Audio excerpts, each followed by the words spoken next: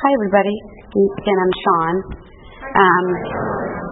Compulsive overeater, 100%, bulimic, 100 million percent. And grateful to be here. And a little bit nervous, but I think I'm starting to understand a little bit of that. Nervous is actually excitement to be able to share my recovery. Grateful for the ability to be able to share it. Okay, so let me just quickly give you some information. I came into Overeaters Anonymous when I was 19. I'm going to be 49. I currently, and I say this, I've said this many leads, I don't really believe I have another one in me. So I celebrated this past April 10 years, which is just, you can do the math, but I've been a struggling relapser with various lengths from 1 day to 3 years. So the most I've ever had was about 3 years, 3-some years. So, for me to be able to see that I'm in like a double digit, having not put my fingers down my throat, that in about 9 out of the 10 years I'm obtaining and maintaining a healthy body weight in a very small range, that works for me. And my story is my story. So I support everybody to take what you want and leave the rest. That what I have come to understand about my recovery is that I've had to, I use the phrase, to thine own self be true. I've had to kind of find out what works for me and what doesn't. And, the word that has resonated with me a lot over the last 10 years was, is sobriety. That I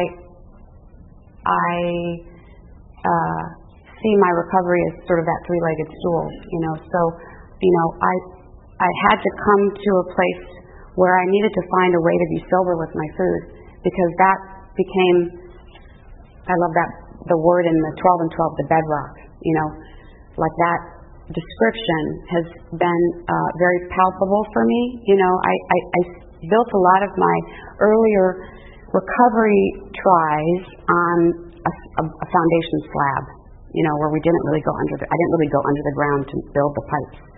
And I got to see it really symbolically. I did an extension in my home, and the suggestion was, don't put this extension on a slab. You should do it so it fits like the whole house. And it took a long time to build that underground. Like, it almost took as much time to do that as to make that beautiful part of my extension.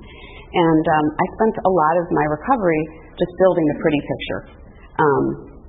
And then, it didn't take much for the house of cards to fall. So, I'll briefly tell you, I came into the rooms, probably at my top weight, which is about 30 pounds heavier than I am now. I was a bulimic. I was hardcore. I was not a gentle bulimic. I was not, if I just ate a little bit, I would throw up. I was a massive quantity eater. There would be, it was painful in the best of times and treacherously time consuming in the worst of times. I vomited till I had bruises on my knuckles and losing my hair, and essentially, the whole bulimic process itself became its own kettle of fish, so to speak, but it was because there was this underlying message I got where I can't be fat, I can't be fat. There was so much more wrong with me that then to be fat was somehow why bother being here, with the fact that I was teased already and I was shy and I was, had a beautiful sister and a gorgeous mother and blah, blah, blah. But so I don't come from, my background is, I've come from an addictive household, drugs, alcohol, violence, generational, good Irish, family, basement rec rooms where they had bars, in Chicago. And, so I guess, in some ways I was raised only to see excess, to see extreme. Either the whole house was silent, walking on eggshells, or it was, chaotic, throwing dishes, that kind of thing. And, it was a very unsafe place for me. I was not an extrovert. I was very shy. I was the oldest child, that sort of role of hero. And, food, I mean, seriously, and I've shared this before, like I remember I don't remember food at all, and then at 5 years old, I remember my experience. Well, my parents separated, so there was probably a lot of trauma going on there, living with my grandmother, my mom's mom, and she gave me a ding-dong and a Coke in a glass jar, and I just remember the feeling after I ate that. There was a calmness, there was a sweetness, there was like, it's okay. And, I stand here as a 49-year-old, reflecting on that 5-year-old thinking, bravo, little one. You found something that was going to be consistent, that was sweet. That, really at the end of the day, what I was searching for at 5 and what I still search for at 49 is love, And my journey today in these last 10 years has been about not searching for love, but searching for love. Because, I, with an addiction, spent so much time trying to get the outsides to fix the insides. And, this recovery for me has been a journey of self-love. And not an easy one, because it's been painstaking at times and baby steps, and so my home was not safe. I was teased at school, so there was just nothing I could really reflect back and say that was great memories, and that one person, I'll never forget that teacher. I just don't have that. The rooms became a place that was really the first safe place I entered. I learned how to do a lot of things in these rooms. And, I don't wish my journey on anybody. I don't wish a lot of relapses. I hope that somebody comes in these rooms and gets the blessings of the freedom that is offered here. But I think that when we share our stories, we have different ones. So if somebody is struggling in a different form and has more falls before they learn how to really stand strong and walk, that they're not alone. So that's part of my journey. And so the how it works, half measures avail us nothing. A lot of my early attempts at recovery were half measures, and I don't say that critically. I just say that's all I could do. Food and throwing up, they were such a go-to for me, and being in the world it was like, it felt like I'd walk around naked when I was abstinent. So, there was just so much of that I could do before I had to kind of, throw on my cloak, eat something, numb out.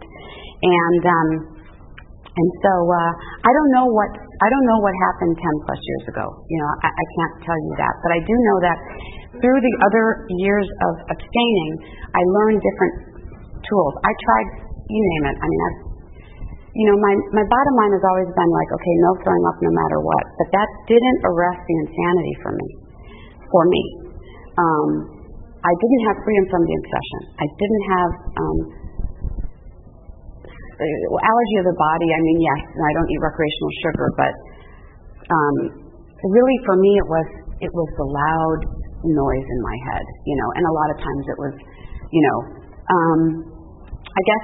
I guess what started, so I've sought outside help, because as a bulimic and as somebody who started with heavy binges so early, I didn't really know how to eat. I didn't know what my body needed. I didn't know, I tried intuitive eating. I tried, 3 meals, nothing in between, but there was always this sort of like, I didn't know what was too much, and I always say, like, today, my full gauge is broken. Like, I'm a little nugget. I know I'm small, but, there have been people that sat down with me to a salad and they're like, whoa, there is a part of me that's still, not nearly as much, but still has to look at quantity, still has to have an aspect of volume, and it's not a volume that doesn't have a beginning and an end, and it doesn't sit on one plate, because those are the things and the gifts of self-care that I implement for myself. But I don't I don't have a full gauge. So knowing that has been a great piece of freedom for me, because then I got to start to learn about what I need, not what I want. And you know, I appreciate the information of I have a food plan that supports my abstinence. You know, I don't throw up no matter what, but I did desire to be in a body range that wouldn't keep making me crazy. Like, I wanted to be able to have jeans that I wore out. I wanted to be able to not have this 10 to 15 pound fluctuation. I wanted to not be so connected to my day running based on what I felt like in my clothes. So it did require me to be more willing to structure a plan of eating for myself. You know, like I said, I sought outside help. I realized that, you know, I need to eat every 4 to 5 hours. You know, that does instrumentally value to my head. When I'm home and preparing my own food, I weigh and measure things. Not vegetables or anything, but I have boundaries. And for me, and this is, you know, just my story, I can't even articulate the freedom in that. You know, so here I am 10 plus years, and I would say that 95% of the time I'm obsession free. I don't think about food. I mean, I plan my food, so I don't give myself a lot of wiggle room to sort of say, oh, what do I feel like for lunch? Because, see, the thing about me is that I've been so driven by my feelings, and my feelings connected to, you know, as simple as, oh, I don't want that salad, I want that salad.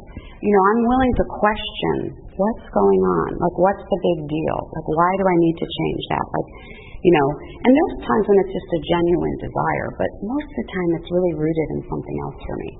And I'm just willing to kind of take some of that out of the equation. So, you know, I've reported my food for over 10 years, and my current sponsor, who I've been with almost 2 years, when I started with her, she was like, well, part of my requirement is you have to email your food the night before. And I was like, the fuck? You know, really? And, you know, it's funny because, you know, I'm an addict, so there's a bit of that rebellion in me. But honestly, before I started working with her, I think the night before, like, I plan. And so here's what self-care started to look like for me. So 10 years ago, when, you know, that day of not throwing up stuck, I was in a meeting, and it wasn't this meeting, but there was something that got said that just, in a way, is that 7? 5? 10, no, okay. That started to unravel the causes and conditions to why I kept hurting myself with food. Because that's really how I started to see it. It was a coping mechanism, but it became so much more self-harming. So, you know, the wreckage of my past, this childhood that I hung out in with resentment and blame, I now was at an age where I was and had done just as much self-harming damage than I was living in done to me. So it kind of stopped. It was almost like I couldn't kind of live in that anymore. I kind of had to look at what I was doing. So I heard this: if somebody's drinking or sobriety is bothering you, you're in the right place. And what struck my heart was this well of compassion for myself. Because for me, it was probably the most spiritual moment I've had in the respects of it's my own addiction. It's my own drinking, using, sobriety that's bothering me. My relationship with myself sucked. I mean, I would not do to you what I did to myself, ever. You know, and I could be pretty naughty with people sometimes, you know, on the phone and customer service, but you have no, I mean, you know, I think, oh my God, as a kid I used to hit myself, pull my hair. But the self-talk was brutal. And I didn't even realize how constant until that moment when I realized, you know, I'm busy trying to have better relationships with you, thinking it's going to help me, but ultimately I've got to start having a better relationship with me, still with you, but it's almost like do as I say, not as I do, because I'm going to be of service and respectful to you, but then I leave and I'm like, you fucking piece of shit. What were you doing? Oh, you're so stupid. Why did you comment on that? Why did you say that? It was, driving. Oh, your thighs are so fat. These words, I only had 5 words that I used on myself. Ugly, fat, stupid, disgusting. And I was powerless. I was powerless over that. And I really got this hit of oh yeah, there's an emotional and a spiritual component. There's physical, emotional, spiritual. And I'm so not sober emotionally or spiritually. Because I do believe that a power greater than me is not calling me these things. I get that it was me. But there was this missing link. So I just thought, well, I don't know. I mean, I guess with my food, I stayed present. I said, okay, I'm not going to throw up no matter what. I tablet plan of eating. And so this is, as simple as it started for me is I would say, okay, well, I can't control my thoughts because, I can't control my eating. I can plan, follow my plan, and trust that, by following that plan of eating, there might be some freedom there, which, oh my goodness, there's some freedom there. So, well, then maybe I'm willing to have a thought, well, maybe I'm willing to say something that's truthful because I'm not fat. I mean, that's just a fact, And so when that word would come out, I would sit and go, I feel bloated today. I mean, that's the truth, maybe. That was the truth in the moment. And so I just started to bookend these kind of horrific things, I would say, with what felt more truthful. Instead of looking in the mirror and saying, you're so ugly, I would just say, oh, honey, you look tired today. Because then it was the truth. Maybe, I appear looking a little tired today. And it's sort of like, I didn't know what that would accumulate to. I just knew that,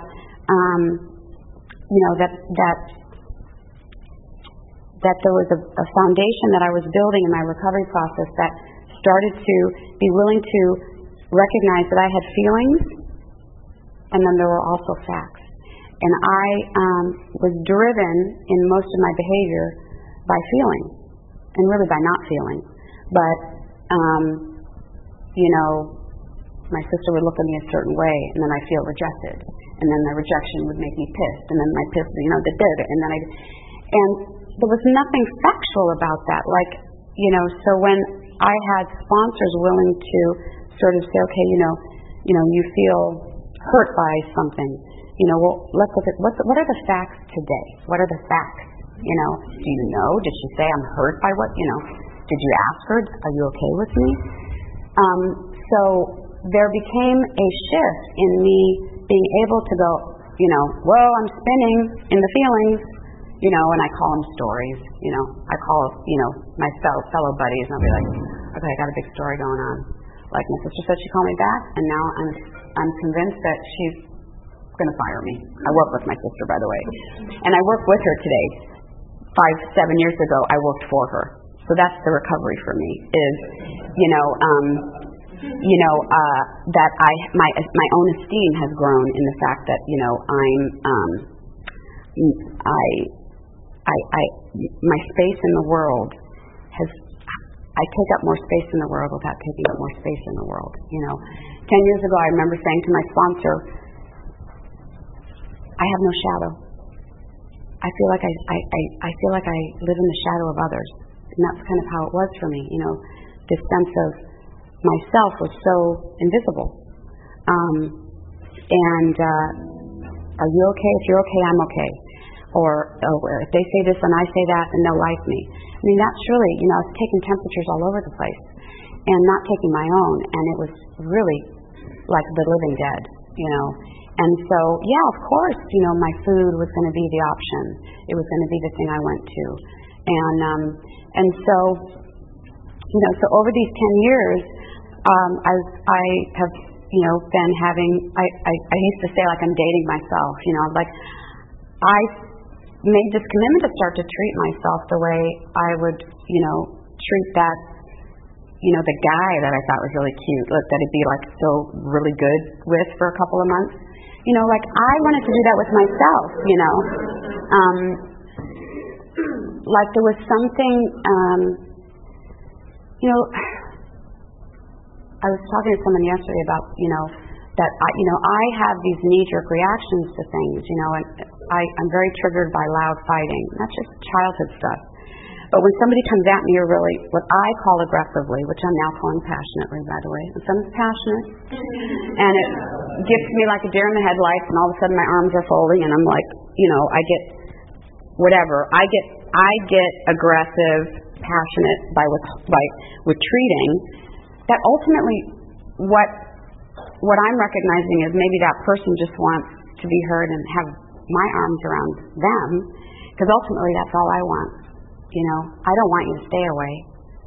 I mean, from the time I was 5, what I was craving was love, craving just, the love that, the program talks about, that the spiritual side of the program, because I do have a power greater than me. Absolutely 100% wants the most incredible life for me. Dreams bigger than I could ever dream. And I continue to align with that, it's almost overwhelming. So, I'm the only one that slows down the pace, because sometimes it's just too much,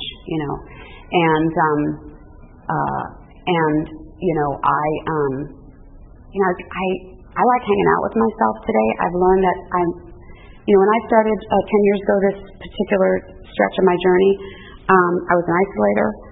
I wouldn't really put a lot of things on calendars. I'd cancel a lot of things. And my sponsor at the time said, you put things on calendars, you make a commitment, you stick to it. It doesn't matter what your head says, I don't want to go.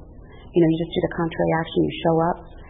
And, and I spent many of those early years, probably the first 5 years, dreading every calendar commitment I had. My best thinking was, I don't want to fucking go. I don't want to leave this meeting. I don't want to go out to dinner with this. Those moments when that person would cancel, nirvana, because I was not going to cancel. I had to commit to going. That was one of my commitments for growth. And I work with my sister, and she's in entertainment, and we work almost all in Europe.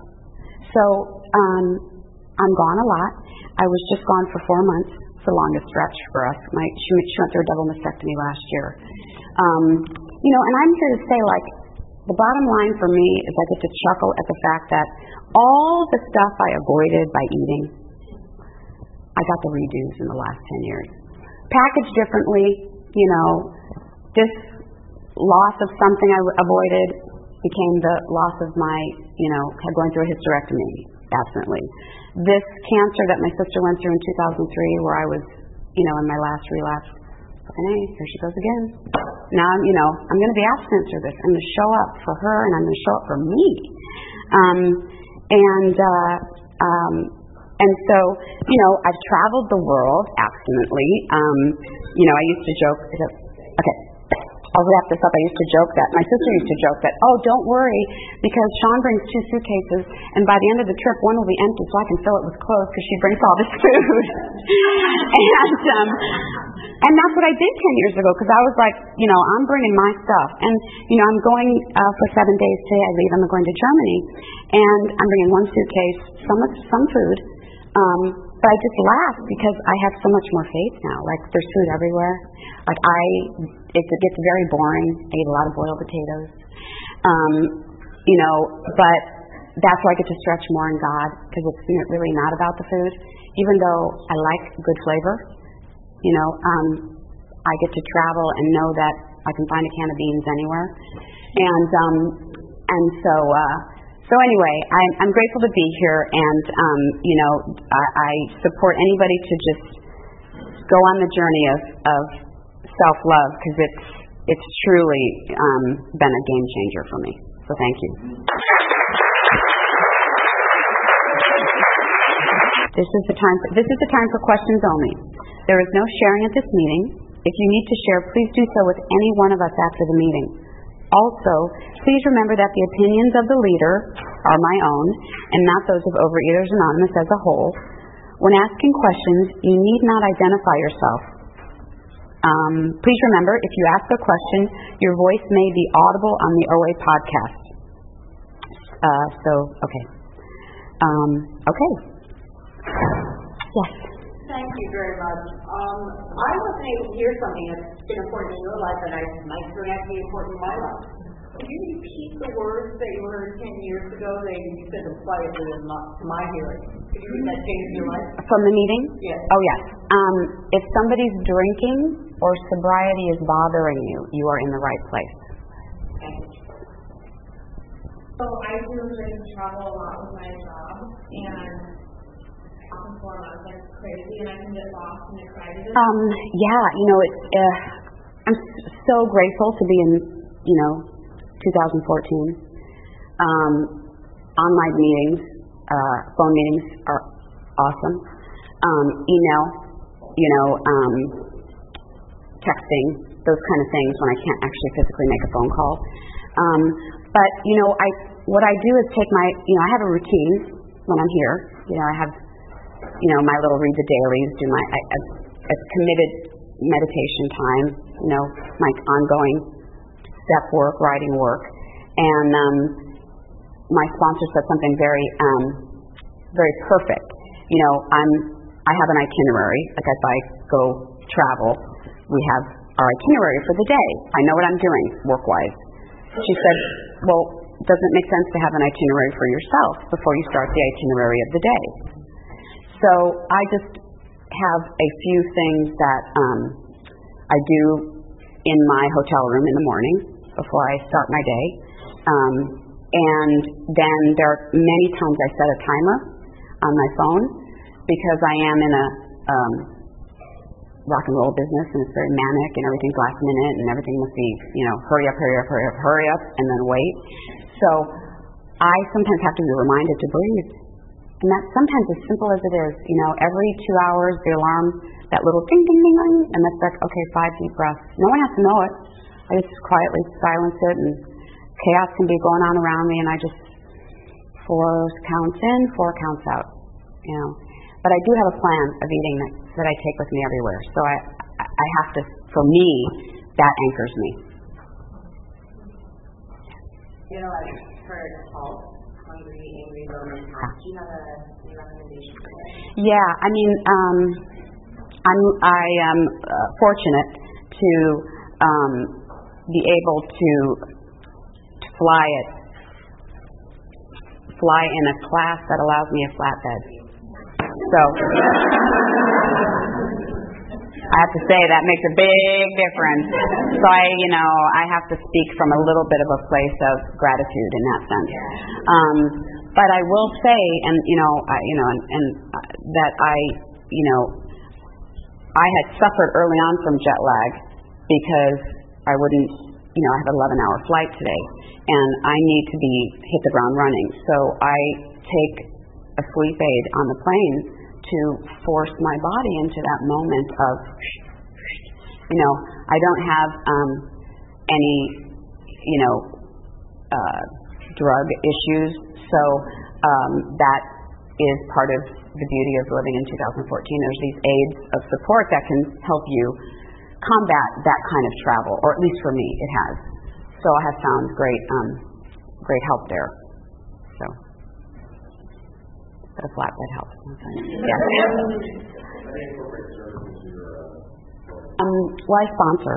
As somebody who travels, I'm not as able to be in the community of service. Like I was home, we were grounded last year because of the double mastectomy surgery. It takes time. It's a process, boy. And so, I grabbed a meeting, some service position at a meeting. My sponsor, who offers a great example of 30 plus years of abstinence, is, encouraging service on a self-care level, not extreme, don't overdo it. I've been on the board at San Fernando Valley Board when I was home more. But but when I travel, in these long jaunts, like the 4 months, I stay in a position of sponsoring, and then, when I get home, I do as much service as I can. Is your journey to self-love what was today? Yeah. A lot of joy. I have a lot more fun in even the not so fun.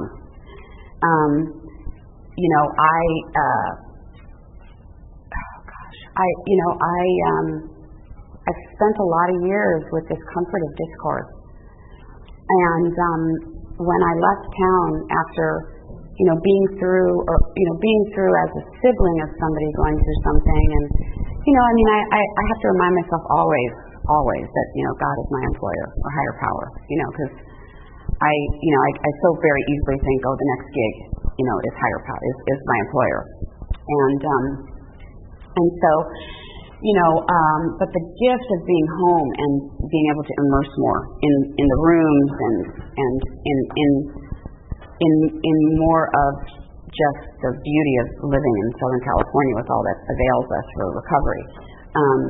So I said to my sponsor, I'm going to take the word joy with me as an intention for this travel, because I got to really understand a couple of things about myself. I've been the grass is greener. So if I'm traveling a lot, I can't wait till I get home, or when I'm home, I'm feeling restless, and what I got to do this past year was realize that I'm a kind of a gypsy. There's a certain amount of this travel, I really like it, and I've been to so many beautiful countries multiple times that I really didn't appreciate, and so my self-care today, well, I don't really have a lot of inner negative dialogue anymore. That's been, I wouldn't say removed, but sort of like free of the obsession, very rarely. And when I do, I'm like, oh, sugar, what's going on? That idea of hurting myself that way, it's like I see the 2-year-old I just wouldn't want to, So that's a huge piece for me. So joy, so I thought, I got this color bead that meant joy, and it says, because what I focus on gets bigger, and that's what I've really learned, and so I explored cities in ways I've never done. Not that I explore them because we don't have a lot of time, but walked around countries, went to meetings in London, had a sponsee in London, yes, I was of service there, and took black cabs and got lost, and I reflect back in 2007 when I was living hubbing out of London for 4 months. I couldn't even think of walking down the street.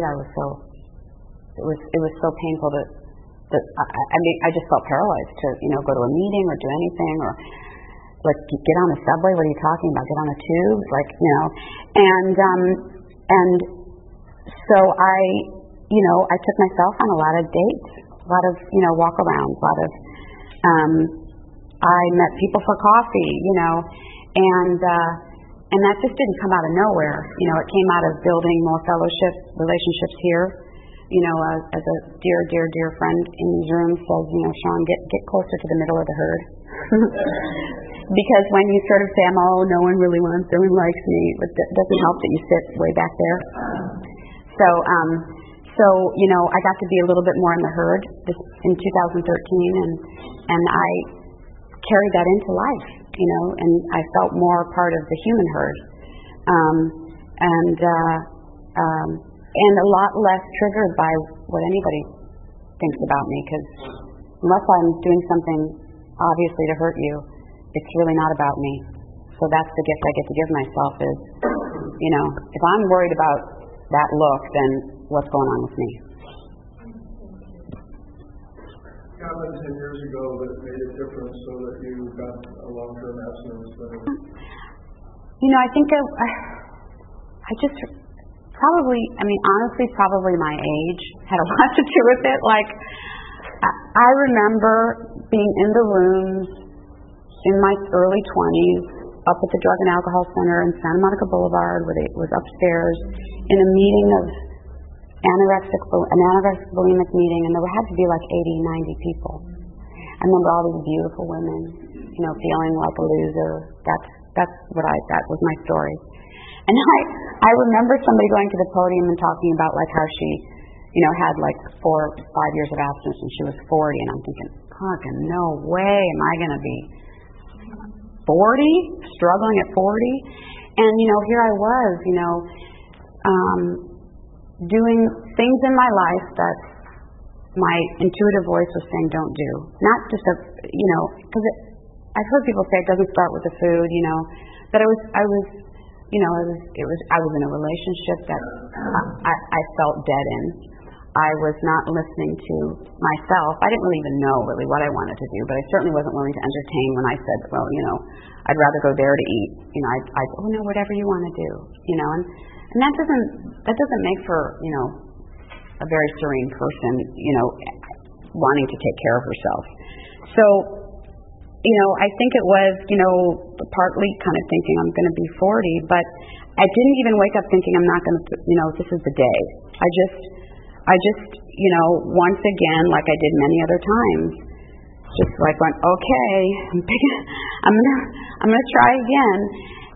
I think at that point I had a lot of tools. I certainly knew a plan of eating that would help me because it helped me before. I've been obsession free doing certain things. So, I had a sponsor tell me something that I have embraced a little bit more in these 10 years is that she said, I really witnessed that when people start doing things that work, they stop doing them. Or they think they all of a sudden have a different idea about what they should do. Like, oh yeah, weighing and measuring, that really works well for me, but I'm thinking I'm not going to do that. I'm not going to do that. And that was me, I would do something and I'd start to feel like freedom, and I'd be like, oh yeah, whole grain pancake, I could eat that, or, whatever was my trigger, And so I've been more willing to keep doing things that work, when my best thinking is, but maybe I should have that mohawk. Maybe I should, whatever, do that quick fix. And so, that's really as simple as it is. But when she said that, 8 years ago, probably because I was offering up an idea of changing something, and she was kind of like, really? And she just said that very sweetly in her experience, and I was, kind of like, so maybe you should just stay the course, And, I seek outside help. I've been on an antidepressant for many, many years, and I've done the twice getting off of them, and it's the same thing for me. It was the same thing. Like, I feel so good, I don't need this anymore, and to realize that, there's a chemical support that this brain needs in a certain area. And I did the same thing with her one time, probably like 5 years ago. I was like, I'm wondering if I should just go down in my dose, because she's really, why? I feel so balanced. And she just laughed. She goes, really? Well, maybe staying this level is a good thing if you feel balanced. And I was kind of like, just laugh, because that's my best thinking, So that for sure is, when I don't throw up in the 24-hour period, it does make for a better day. So I'm just going to keep doing that, and that's kind of what I did, and I have time, but I don't sit in that time because today is all I have, and I'm as committed today as I was that first day. Just like, yesterday was really, as hard as some of the part of the day was, it was a much better day than the best binge vomit day I ever had. So I'm going to go to any length not to throw up today. Sure. So, I weigh and measure. I eat I don't do a probably okay. Okay, so last question. Okay, I don't. I did for a while kind of have a calorie range so I could understand like what do I need to keep in me, to keep a range. And so I spent time with eating disorder dietitians who helped me with portions, and so I know certain portions I need. So I will have a my breakfast today will be a portion of my portion of oatmeal, flax, fruit, some nuts. We get to discern our alcoholic foods. So certain foods I offer may not be what other people want. And then if I eat lunch, it's going to be in 4 hours. If it's not lunch, then it's going to be a snack, and it's going to be some kind of like I don't eat meat. I don't or any flesh, but I'm not a vegan per se, so I just don't eat any live animals. And so it'll be in the form of a bean or this or that, and so I have up to 2 snacks, and they're in a kind of a calorie range, but in a portion that just as soon as I eat it, it's like my brain just feels I'm connected, and that's kind of, and I eat today as an amends to my body. So I do my best, and this is now 10 years, so maybe it wasn't 9 years ago. I was maybe eating a lot more processed things, but and there's nothing wrong with that.